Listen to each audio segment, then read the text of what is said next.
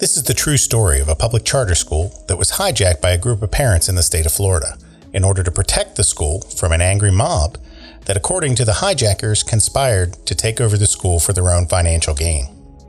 If you're wondering who are the good guys and who are the bad guys in this story, I'll tell you, it's not that easy to figure out at first.